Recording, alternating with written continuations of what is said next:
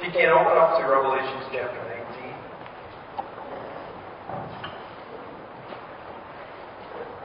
I warn you, this is a wonderfully terrifying passage. Wonderful and it's terrifying. And as we turn to Revelation 19, as I was meditating on this passage and the way it begins, I was trying to relate to how can I describe this passage of Scripture. I had one experience. I've never experienced anything like it, and I don't think I'll ever experience anything like it again. But back in 1997, million men gathered together, shoulder to shoulder, across the Mall of Washington, D.C. From the Washington Monument to the Capitol, and they were all lined along the mall area. And it was for the Promise Keepers Million Man March. And I was squeezed somewhere in the middle of this large crowd. All across the crowd, they had loudspeakers. So you could hear the people on the platform. And one man, he began with a prayer. And then he said, before we start everything, I'm sure you're all familiar with this hymn. I'd like you to sing it together. And I'm going to lead it, and we're just going to sing it. And he started off, and there was, remember, about a million men. It just started slow, and like a little ripple in the water. And then it started building. It began, holy, holy, holy, Lord God Almighty. And then everybody started, early in the morning, my song shall rise to thee. And then, they started singing, holy, holy, holy, then, I wish I remembered the words. Then I know it. God in three persons, blessed Trinity. It was overpowering. You could just see tears flowing, guys' arms raised in adoration. It was a taste of heaven. I think it's the closest thing I have ever experienced or will ever experience that relates to what we're about to read. What we're about to read is Revelation chapter 19. Tribulation is over. All the saints are gathered, and they're anticipating the presentation of the King. I want to read through the whole chapter of Revelation 19. As I read it, use your imagination. Get caught up in the story, because I'll tell you, there's nothing like this. Verse 1, Revelation 19. After this, I heard what sounded like a roar of a great multitude. In heaven they were shouting, Hallelujah! Salvation and glory and power belong to our God, for true and just are His judgments. He has condemned the great prostitute, who corrupted the earth by her adulteries. He has avenged on her the blood of His servants. And again they shout, Hallelujah! The smoke from her goes up forever and ever. The 24 elders and the 4 living creatures fell down, and they worshiped God, who was seated on the throne, and they cried, Amen! Hallelujah! Then a voice came from the throne, saying, Praise our God, all you His servants, you who fear Him, both small and great. Then I heard what sounded like a great multitude, like the roar of rushing waters, and like the loud peals of thunder, shouting, Hallelujah, for our God Almighty reigns. Let us rejoice and be glad and give Him glory, for the wedding of the Lamb has come, and His bride has made herself ready. Fine linen, bright and clean, was given her to wear. Fine linen stands for the righteous acts of the saints. Then the angel said to me, Right, blessed are those who are invited to the wedding supper of the Lamb. And he added, These are the true words of God. At this I fell at His feet to worship Him. But he said to me, Do not do it. I am a fellow servant with you and with your brothers who hold to the testimony of Jesus. Worship God. For the testimony of Jesus is the spirit of prophecy. I then saw heaven standing open. And there before me was a white horse, whose rider is called Faithful and True. With justice he judges and makes war. His eyes are like blazing fire, and on his head are many crowns. He has a name written on him that no one knows but he himself. He is dressed in a robe, dipped in blood, and his name is the Word of God. The armies of heaven were following him, riding on white horses and dressed in fine linen, white and clean. Out of his mouth comes a sharp sword, with which to strike down the nations. He will rule them with an iron scepter. He treads the winepress of the fury of the wrath of God Almighty. On his robe and on his thigh, he has this name written, King of Kings and Lord of Lords. And I saw an angel standing in the sun, which cried in a loud voice to all the birds flying in midair, Come, gather together for the great supper of God, so that you may eat the flesh of kings, generals, and mighty men, of horses, and their riders, and the flesh of all people, free and slave, small and great. Then I saw the beast and the kings of the earth and their armies gathered together to make war against the rider on a horse and his army. But the beast was captured, and with him the false prophet who performed the miraculous signs on his behalf. With these signs he had eluded those who had received the mark of the beast and worshipped his image. The two of them were thrown alive into the fiery lake of burning sulfur. The rest of them were killed with the sword that came out of the mouth of the rider on the horse. And all the birds gorged themselves on their flesh. It's a nice scene, isn't it? Really nice. Actually, in this chapter we have two scenes. I've entitled this Wedding and a War. And the reason is because the first half is a wedding. The second half is a war. If you look at it like this, there's two realms.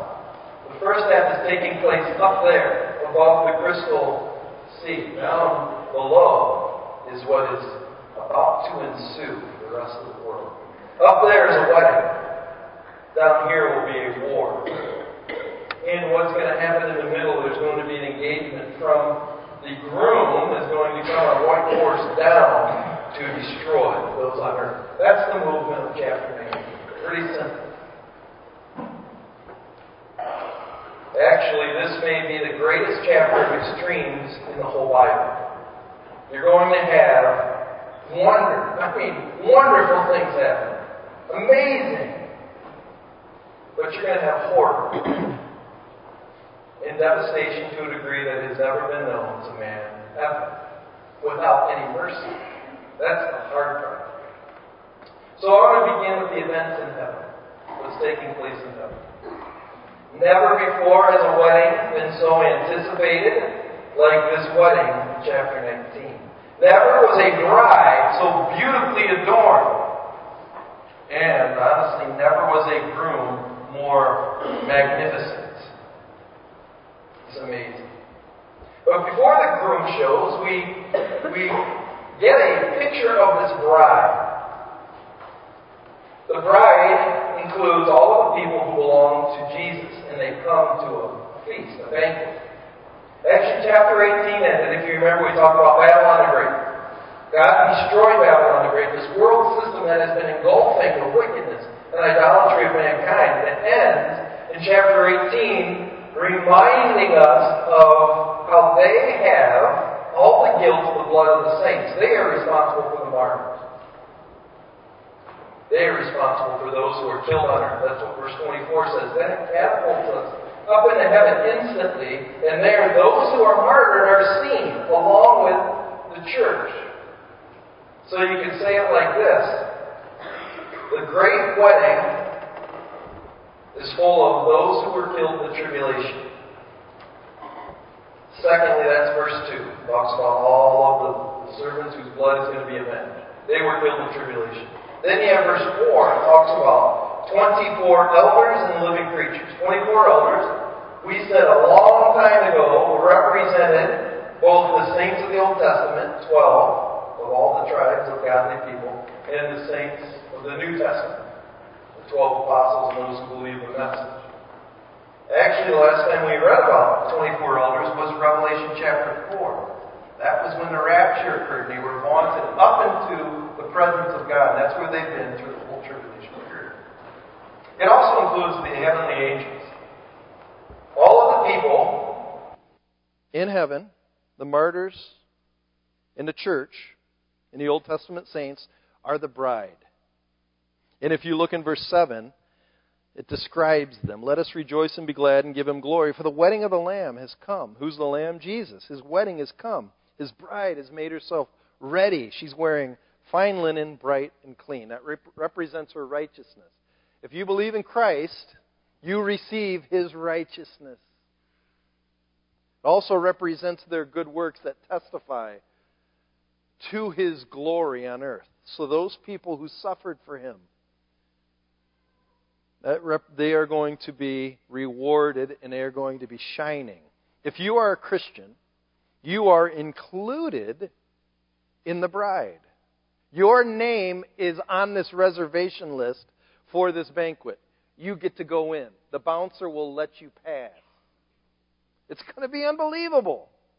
Listen to what Isaiah 25 says about the banquet. Describes it. It says, and again, this is the Bible, so I cannot be held responsible for what I'm about to read. The Lord Almighty will prepare a feast of rich food for all people. A banquet of aged wine. The best of meat and the finest of wines. On this mountain, He will destroy the shroud that enfolds all people. What's the shroud? Death. Sin and death. God likes for us to enjoy good food. He's the one who made steak to sizzle.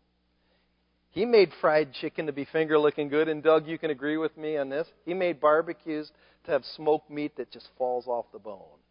God made that. And I know it's close to lunch, so forgive me. I want you to notice one other thing about this wedding. Take a look at, just follow me. It's starting in chapter 19, verse 2. They are shouting, hallelujah. Verse 3, they are shouting, hallelujah. Verse 4, they are falling down and they are crying, amen, hallelujah. Verse 5, they are praising God. Verse 6, there's a sound like a monstrous storm. This is going to be the loudest party you've ever seen. It's going to be noisy. It's going to be raucous. People are going to be exploding with joy. They won't be able to hold it in. They can't contain it. Meanwhile, those suffering on earth and those in hell won't get to taste a speck of happiness. There is this lie perpetrated that hell is the place where the partiers go. That is the biggest lie you've ever heard. The partiers get to go to heaven. Those who truly party in righteousness and true joy, where their joy is not at the expense of hurting other people or their own body. Their joy is at what is all righteous and good and true. The irony is, did you know true wickedness is the most boring thing in the earth?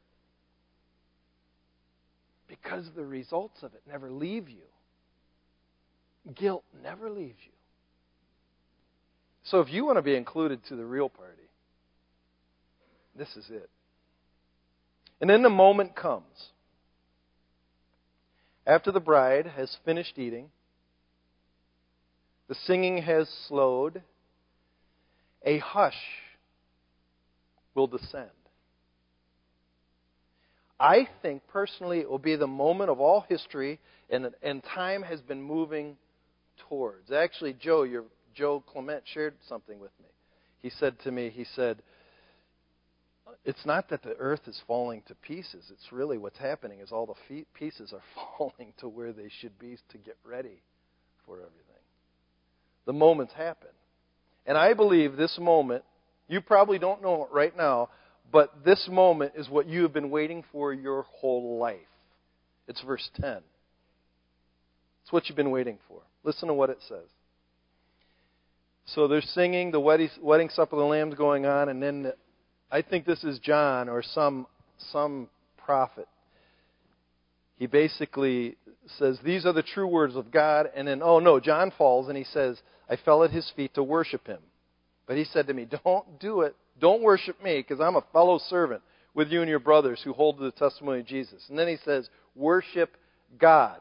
For the testimony of Jesus is the spirit of prophecy. What he means by that is all of prophecy. That means things foretold, written about what's going to happen in the future. All of prophecy, all of Scripture is to testify about one person. One, Jesus. That's what everything is about. Everything, and I mean everything God has ever done or has had written down, has been leading to this man, our husband, and this moment when the groom is going to be revealed. Instead of singing, "Here Comes the Bride," we're going to sing, "Here Comes the Groom," because that's what it's all about. In fact, before Jesus went to the cross, he was praying to the Father in John 17, and he had a request. Listen to his request. He prays, "Father, I want those you have given me to see my glory." This is the moment. This is what he's been longing for. The moment has arrived. Verse 11 says, "Heaven now is open, and here comes the groom." The presentation of the groom has arrived. We are going to finally see Jesus. Finally see Jesus as we've never seen him before. The first time Jesus came, he veiled himself, it says in Philippians 2. He emptied himself. He took the form of a servant. He came humbly, happy to be one of the nameless faces in the crowd. People ignored him. People ridiculed him. People walked right by him. Not anymore. Once the gates of heaven fly open, as recorded here in Revelation 19, from this point on, you will never, and I'm not kidding around, you will never be able to take your eyes off of him again. For 3 reasons. Number 1, he will be glorious. By glorious, he's going to be both morally, that means inside, intrinsically, and outwardly, physically, a beautiful man. Listen to Revelation 19:11. "I saw heaven standing open, and there before me was a white horse."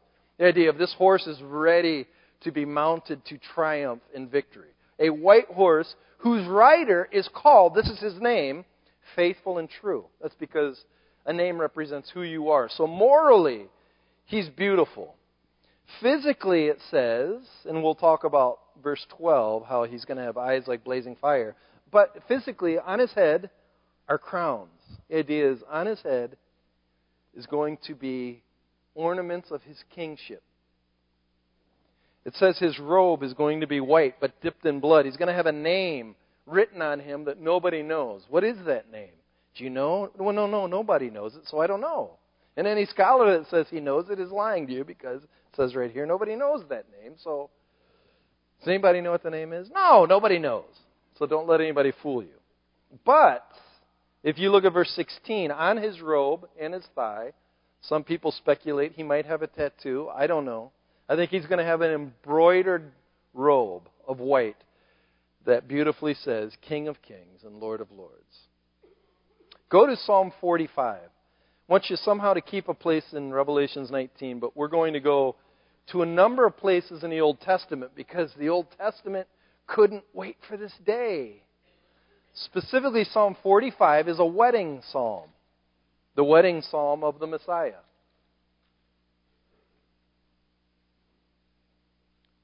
And it gives us a detailed glimpse into his beauty. Psalm 45 says, verse 1, "My heart is stirred by a noble theme." I just got to tell you, that's what the writer's saying. I can't hold it in. As I recite my verses for the king, my tongue is the pen of a skillful writer. Why? Because you're the most excellent of men. Your lips have been anointed with grace. And what you'll see, this is in reference to Christ, specifically at his coming, just what we just read. All his life, his lips have been anointed with grace because God has blessed you forever. Then it says, gird your sword upon your side. He's putting his sword on. He's getting ready to battle.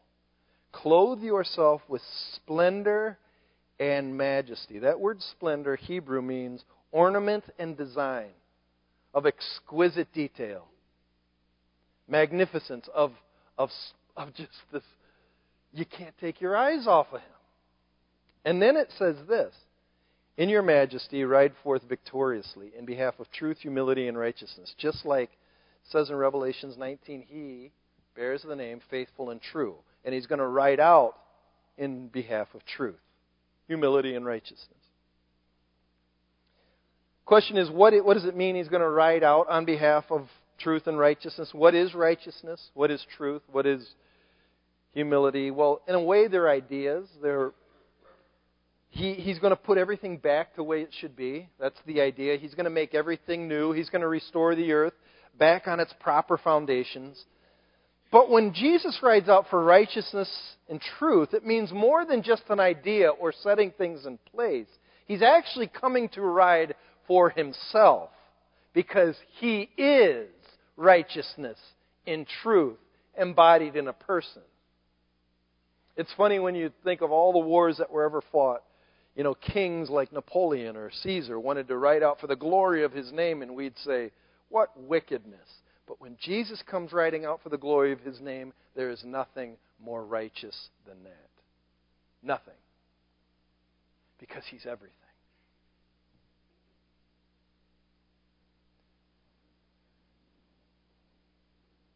He is the end of all things.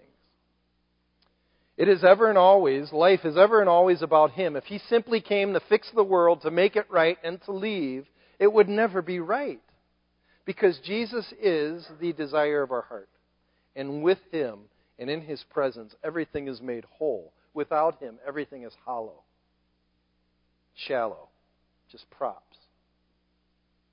So the first reason why we won't be able to take our eyes off Him is He's going to be glorious in a real sense. Secondly is, and you need to really listen to this, He's going to be angry. Our groom, according to Revelations 19:12, is going to have fire in his eyes. Have you ever seen somebody righteously angry, and you had to just step back and you can't take your eyes off of them? You just can't. They are a sight to behold. Jesus will be terrifying in His anger. I once heard a theologian put it like this. Actually, when Mark Lindsley talked about the fear of God, he talked about how he was in this cloud and he was hunting a bear, and a bear walked by him, but you couldn't see that bear, but you could hear the rocks and the shale slide down the mountain. He said in that moment there was a fear, but it had all of your senses awake. I heard a theologian said the holiness of God is like driving by a terrible accident. You don't want to see it, but you want to see it. You got to see it. The anger God's going to be like that. I don't think we realize how fed up God is. How long has He been holding back? How long has He been silent while the world mocks Him? How long do people think they can walk all over Him? Maybe 2,000 years He has been a name to scorn, to use as a bad word, a weak religion where we just are humble servants. Nietzsche just mocked Him. He was a philosopher of Germany. Just mocked Him. And so do the present day guys like Richard Dawkins. Do you want to see what He's going to be like when He comes back?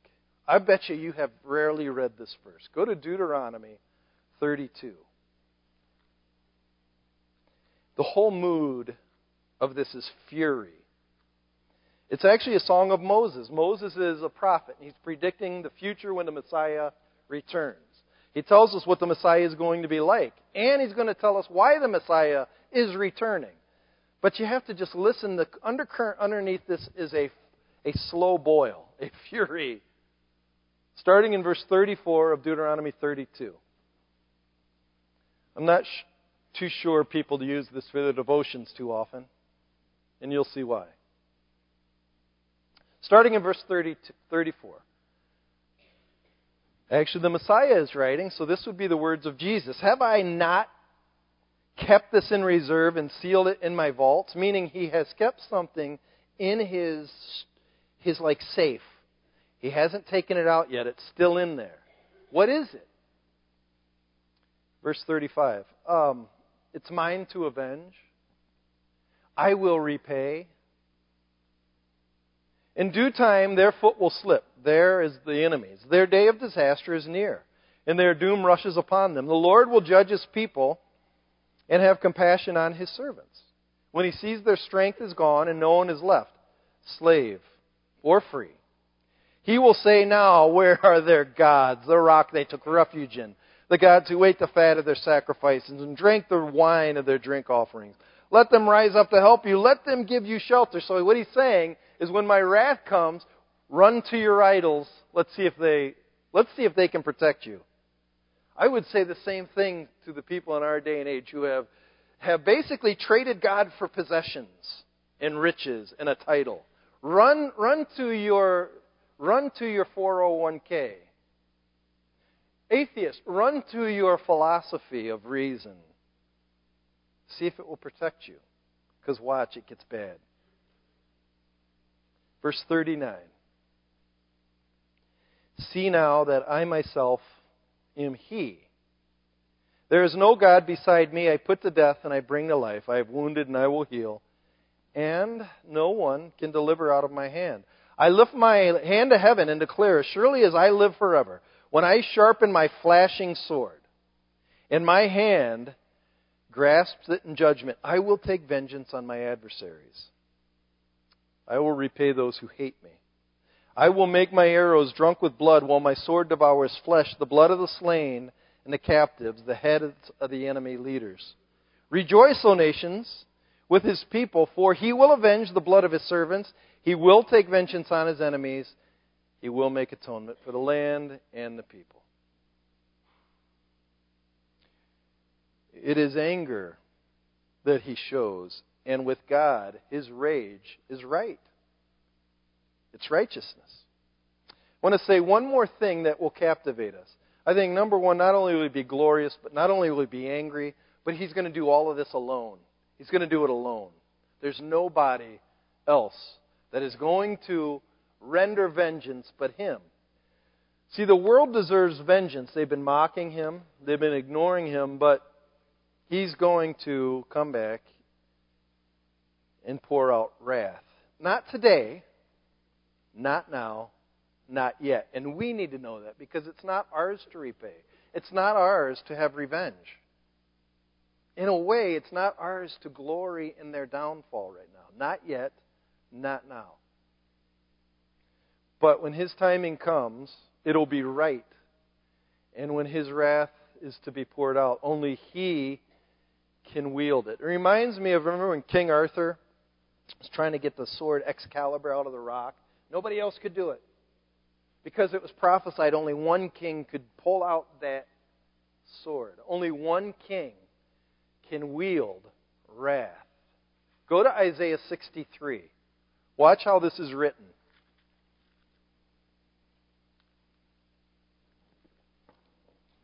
Isaiah chapter 63. This is another very terrifying passage.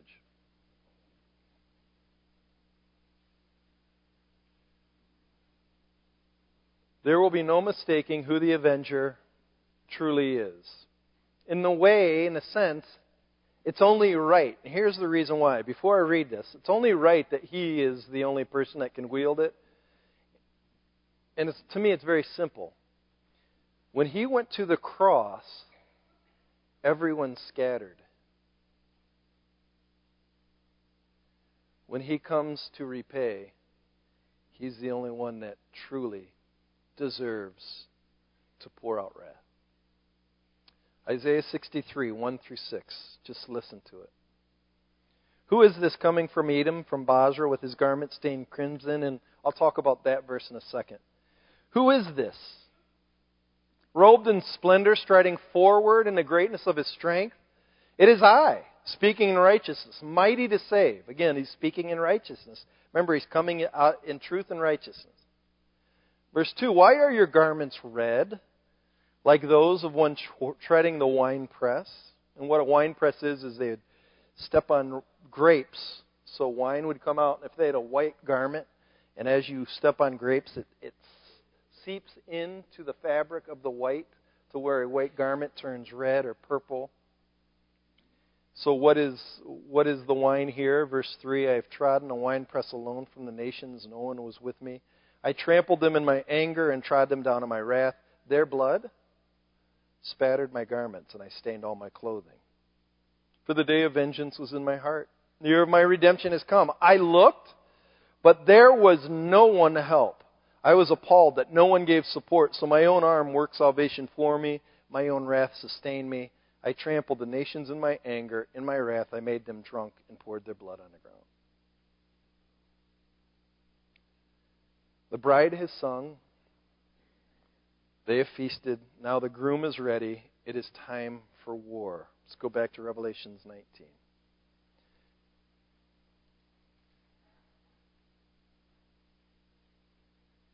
Never before has a war that has yet to be fought have been so discussed and anticipated. Never will an army be so deadly, nor an enemy so mercilessly destroyed. In verses 13 to 21, we're going to read about what is known as the Battle of Armageddon. Why is it called the Battle of Armageddon? First of all, go to Revelation 16. And look at verse 16. Here's the reason why it's called the Battle of Armageddon.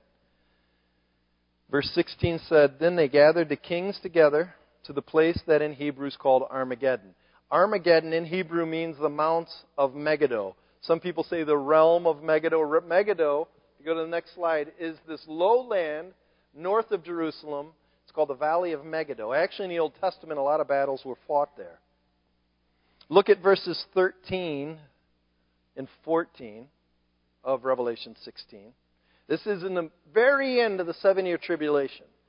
It says, The sixth angel poured out his bowl on the great river Euphrates, and water was dried up to prepare the way for kings from the east. So these kings are going to start coming from the east, like China, Iran, Iraq. Some people believe Russia. Verse 13, Then I saw 3 evil spirits that looked like frogs. They came out of the mouth of the dragon, out of the mouth of the beast, and out of the mouth of the false prophet. They are the spirits of demons performing miraculous signs. They go out to the kings of the whole world to gather them for battle on the great day, the battle of God Almighty. So what this is during the tribulation period, the idea is that Satan is going to influence the world to rage against God. Psalm 2 says, Why do the nations rage and the people plot in vain? The kings of the earth take their stand against the Lord and His anointed. So what's going to happen at the end of the 7-year tribulation period, they are going to come out with fists raised, ready to destroy God's Son. Ready to meet Him in battle. And they are going to be influenced to come there through demons, is the idea. So we're going to have a battle line. On one end is going to be all the kings of the earth in their armies, their horde. It's going to be bad. It's going to be the site of the most blood-filled event in the history of the world.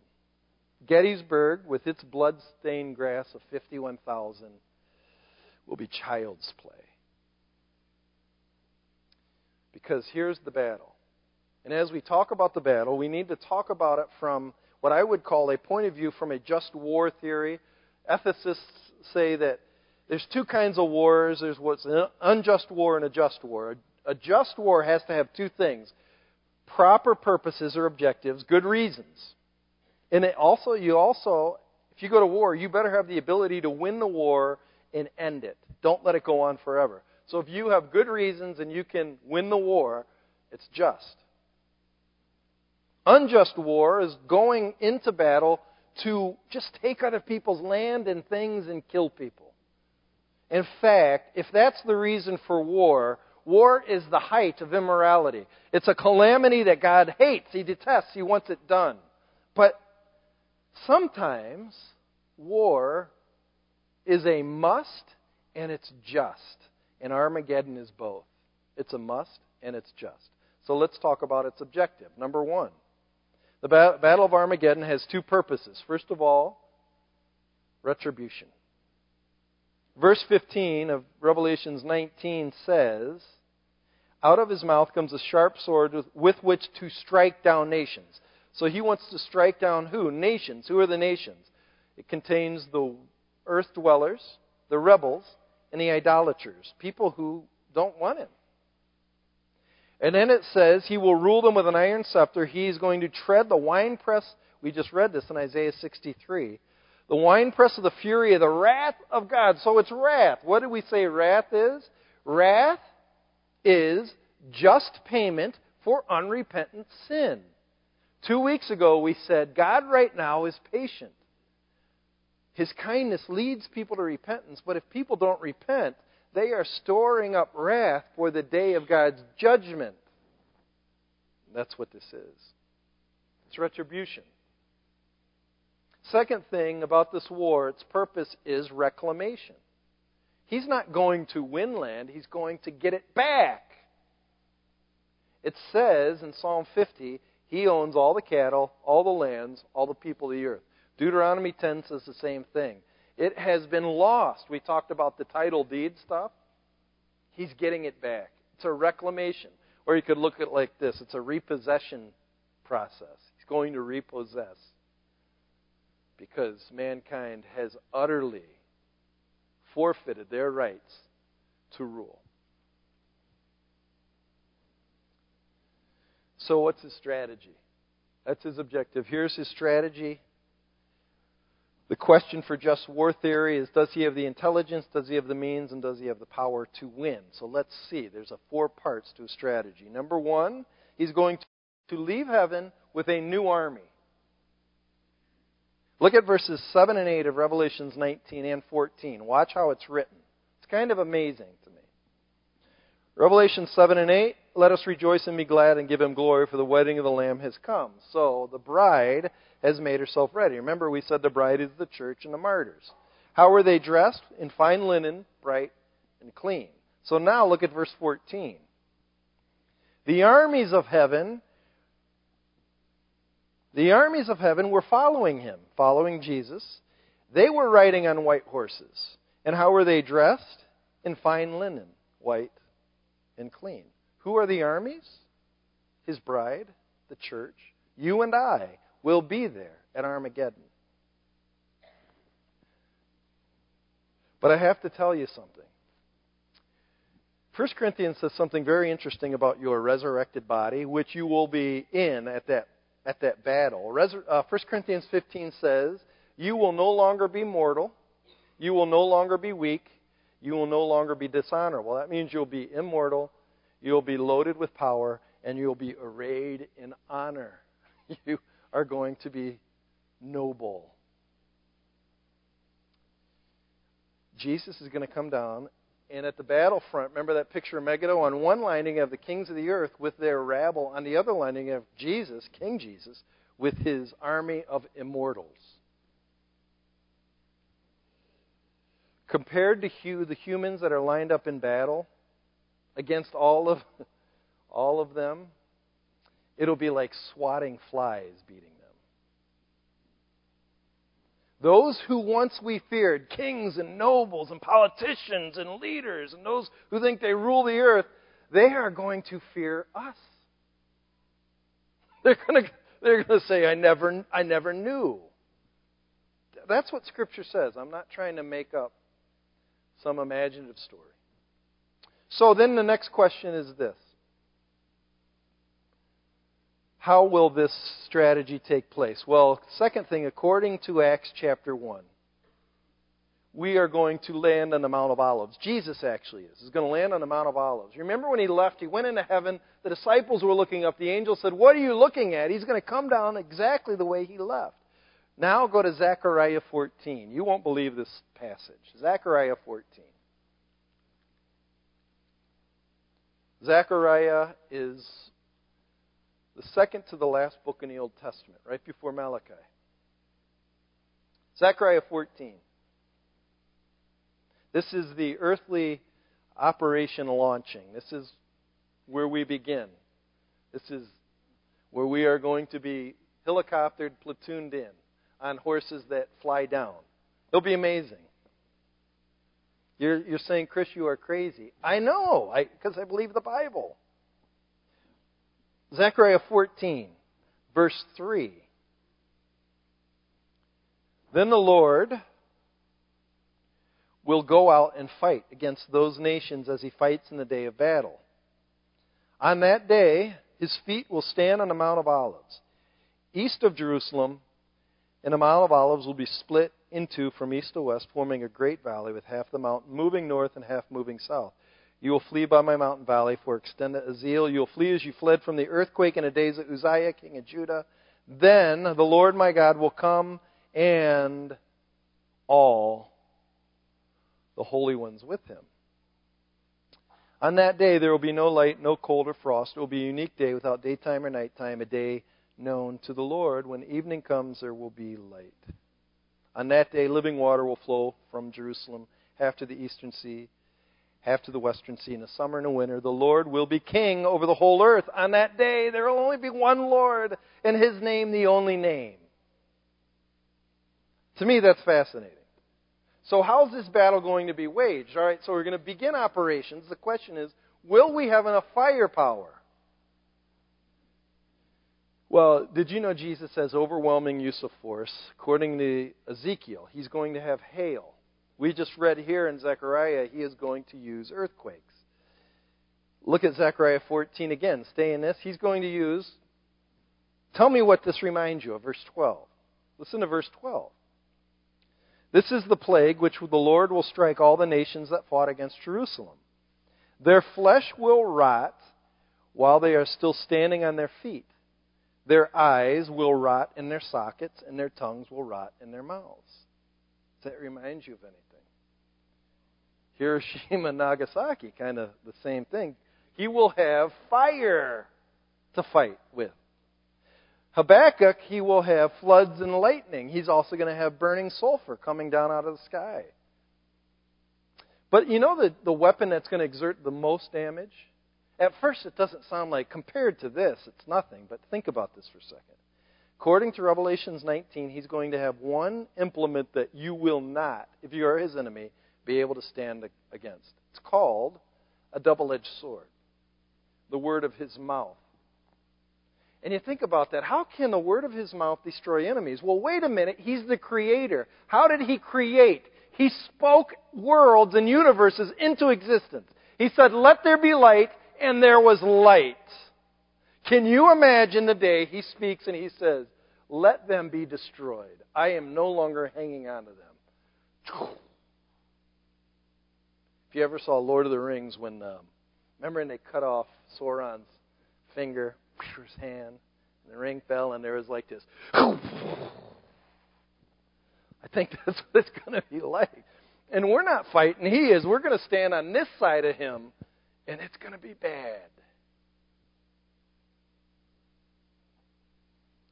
And then the last thing is just to clarify a little bit. I read in Isaiah 63 where it says he's walking out of Eden from Basra with his robe stained crimson. Why are you? It's basically he's going to go to Edom where the righteous Jews went to hide from the wrath of the Antichrist, and then he's going to come and set those captives free and bring them back to Jerusalem. It's going to be amazing. The war will not last years. It will not last decades or months. It will be quick. Mankind will be destroyed in less time than it takes to travel to Boston in the springtime. When Jesus unloads, the war will end before it fully begins. And there are two spoils to war. We read he is going to bring two people captive, the Antichrist and his prophet. We're not going to get into it because next week we're going to talk about the millennial kingdom and the 1,000-year reign. And there's this idea of throwing people into a fiery lake of burning sulfur. We'll talk about that next week because there's some dispute on, is hell forever? What is this? We don't have time to talk about that this week. So the captured, we're going to capture the enemy leaders. But there's going to be a casualty rate like nothing you've ever seen. Go to Jeremiah 25. It will be the last thing we read. The casualties are frightful. Jeremiah 25. And this is what we'll end on. And I'll just let it speak for itself.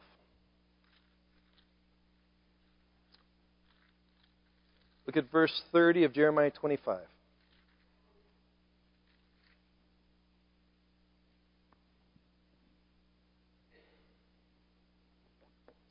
Verse 30. Now prophesy all these words against them and say to them, the Lord will roar from on high. He will thunder from his holy dwelling, a roar mightily against his land. He will shout like those treading the grapes. See how it has the same consistent idea. He's coming down to tread the winepress. Shout against all who live on the earth. The tumult will resound to the ends of the earth, for the Lord will bring charges against the nations. He will bring judgment on all mankind and put the wicked to the sword. This is what the Lord Almighty says. Look, disaster is spreading from nation to nation. A mighty storm is rising from the ends of the earth. At that time, those slain by the Lord will be everywhere, from one end of the earth to the other. They will not be mourned or gathered up or buried, but will be like refuse lying on the ground. Final question. Is this something to rejoice about? Because I'm telling you, in the beginning of Revelation 19, they were rejoicing. It says in Deuteronomy 32, they were rejoicing specifically about the Battle of Armageddon. Is this something to rejoice about, or is God a bloodthirsty brute? And are we allowed to rejoice like this? And if we do rejoice in this, should we not be ashamed of ourselves for the misery that is going to happen over the face of the earth? First of all, if God sanctions something, is it not right? If He tells us to rejoice, is it not right? And I'll give you 3 reasons why I think it is something to rejoice about. Patience has come to an end during the Battle of Armageddon, and all that really is the right thing to do is to destroy them. His patience over these, really, what I'm going to say, 6,000 years, 2,000 since His Son arrived, it's been expensive. It has allowed a lot of misery. It has allowed some of the worst heinous crimes you've ever seen in your life. Some of you have been recipients from the sinful acts of wicked people. Patience has been expensive. And if you think He hasn't been patient, the one who was crucified, His Son, was on the cross saying, Father, forgive them, they don't know what they're doing. To think you are more patient than God because you don't want to rejoice in this, oh, I've got more compassion than God, that's arrogant. Number 2, after a while, if forgiveness is not received, if God offers forgiveness and it's not received, it has become a pearl, God's greatest pearl, trampled upon in the mud. Jesus shed His blood for people. And when people reject it, they are saying, nah, it's not that precious. It's not. It's not. The third reason why I say it's rejoicing is righteous is because patience must have its limit if it's to be considered just. Patience without limits can morph into wickedness because it will eventually allow evil to win and the weak and oppressed to be trampled on forever. If patience never has a limit, the wicked win. God must act. He must. And when He does, we will, I guarantee it, rejoice. But not now. Not yet. Armageddon is something to cheer about. But in the meantime, you know an awful lot of people, if they don't accept this gospel, they're going to face an army that they've never seen before.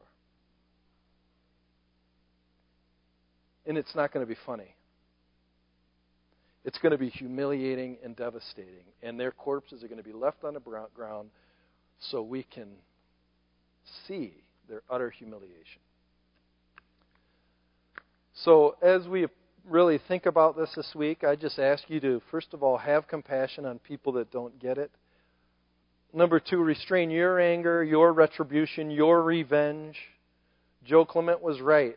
The world is falling to pieces, but those pieces are falling together for a purpose.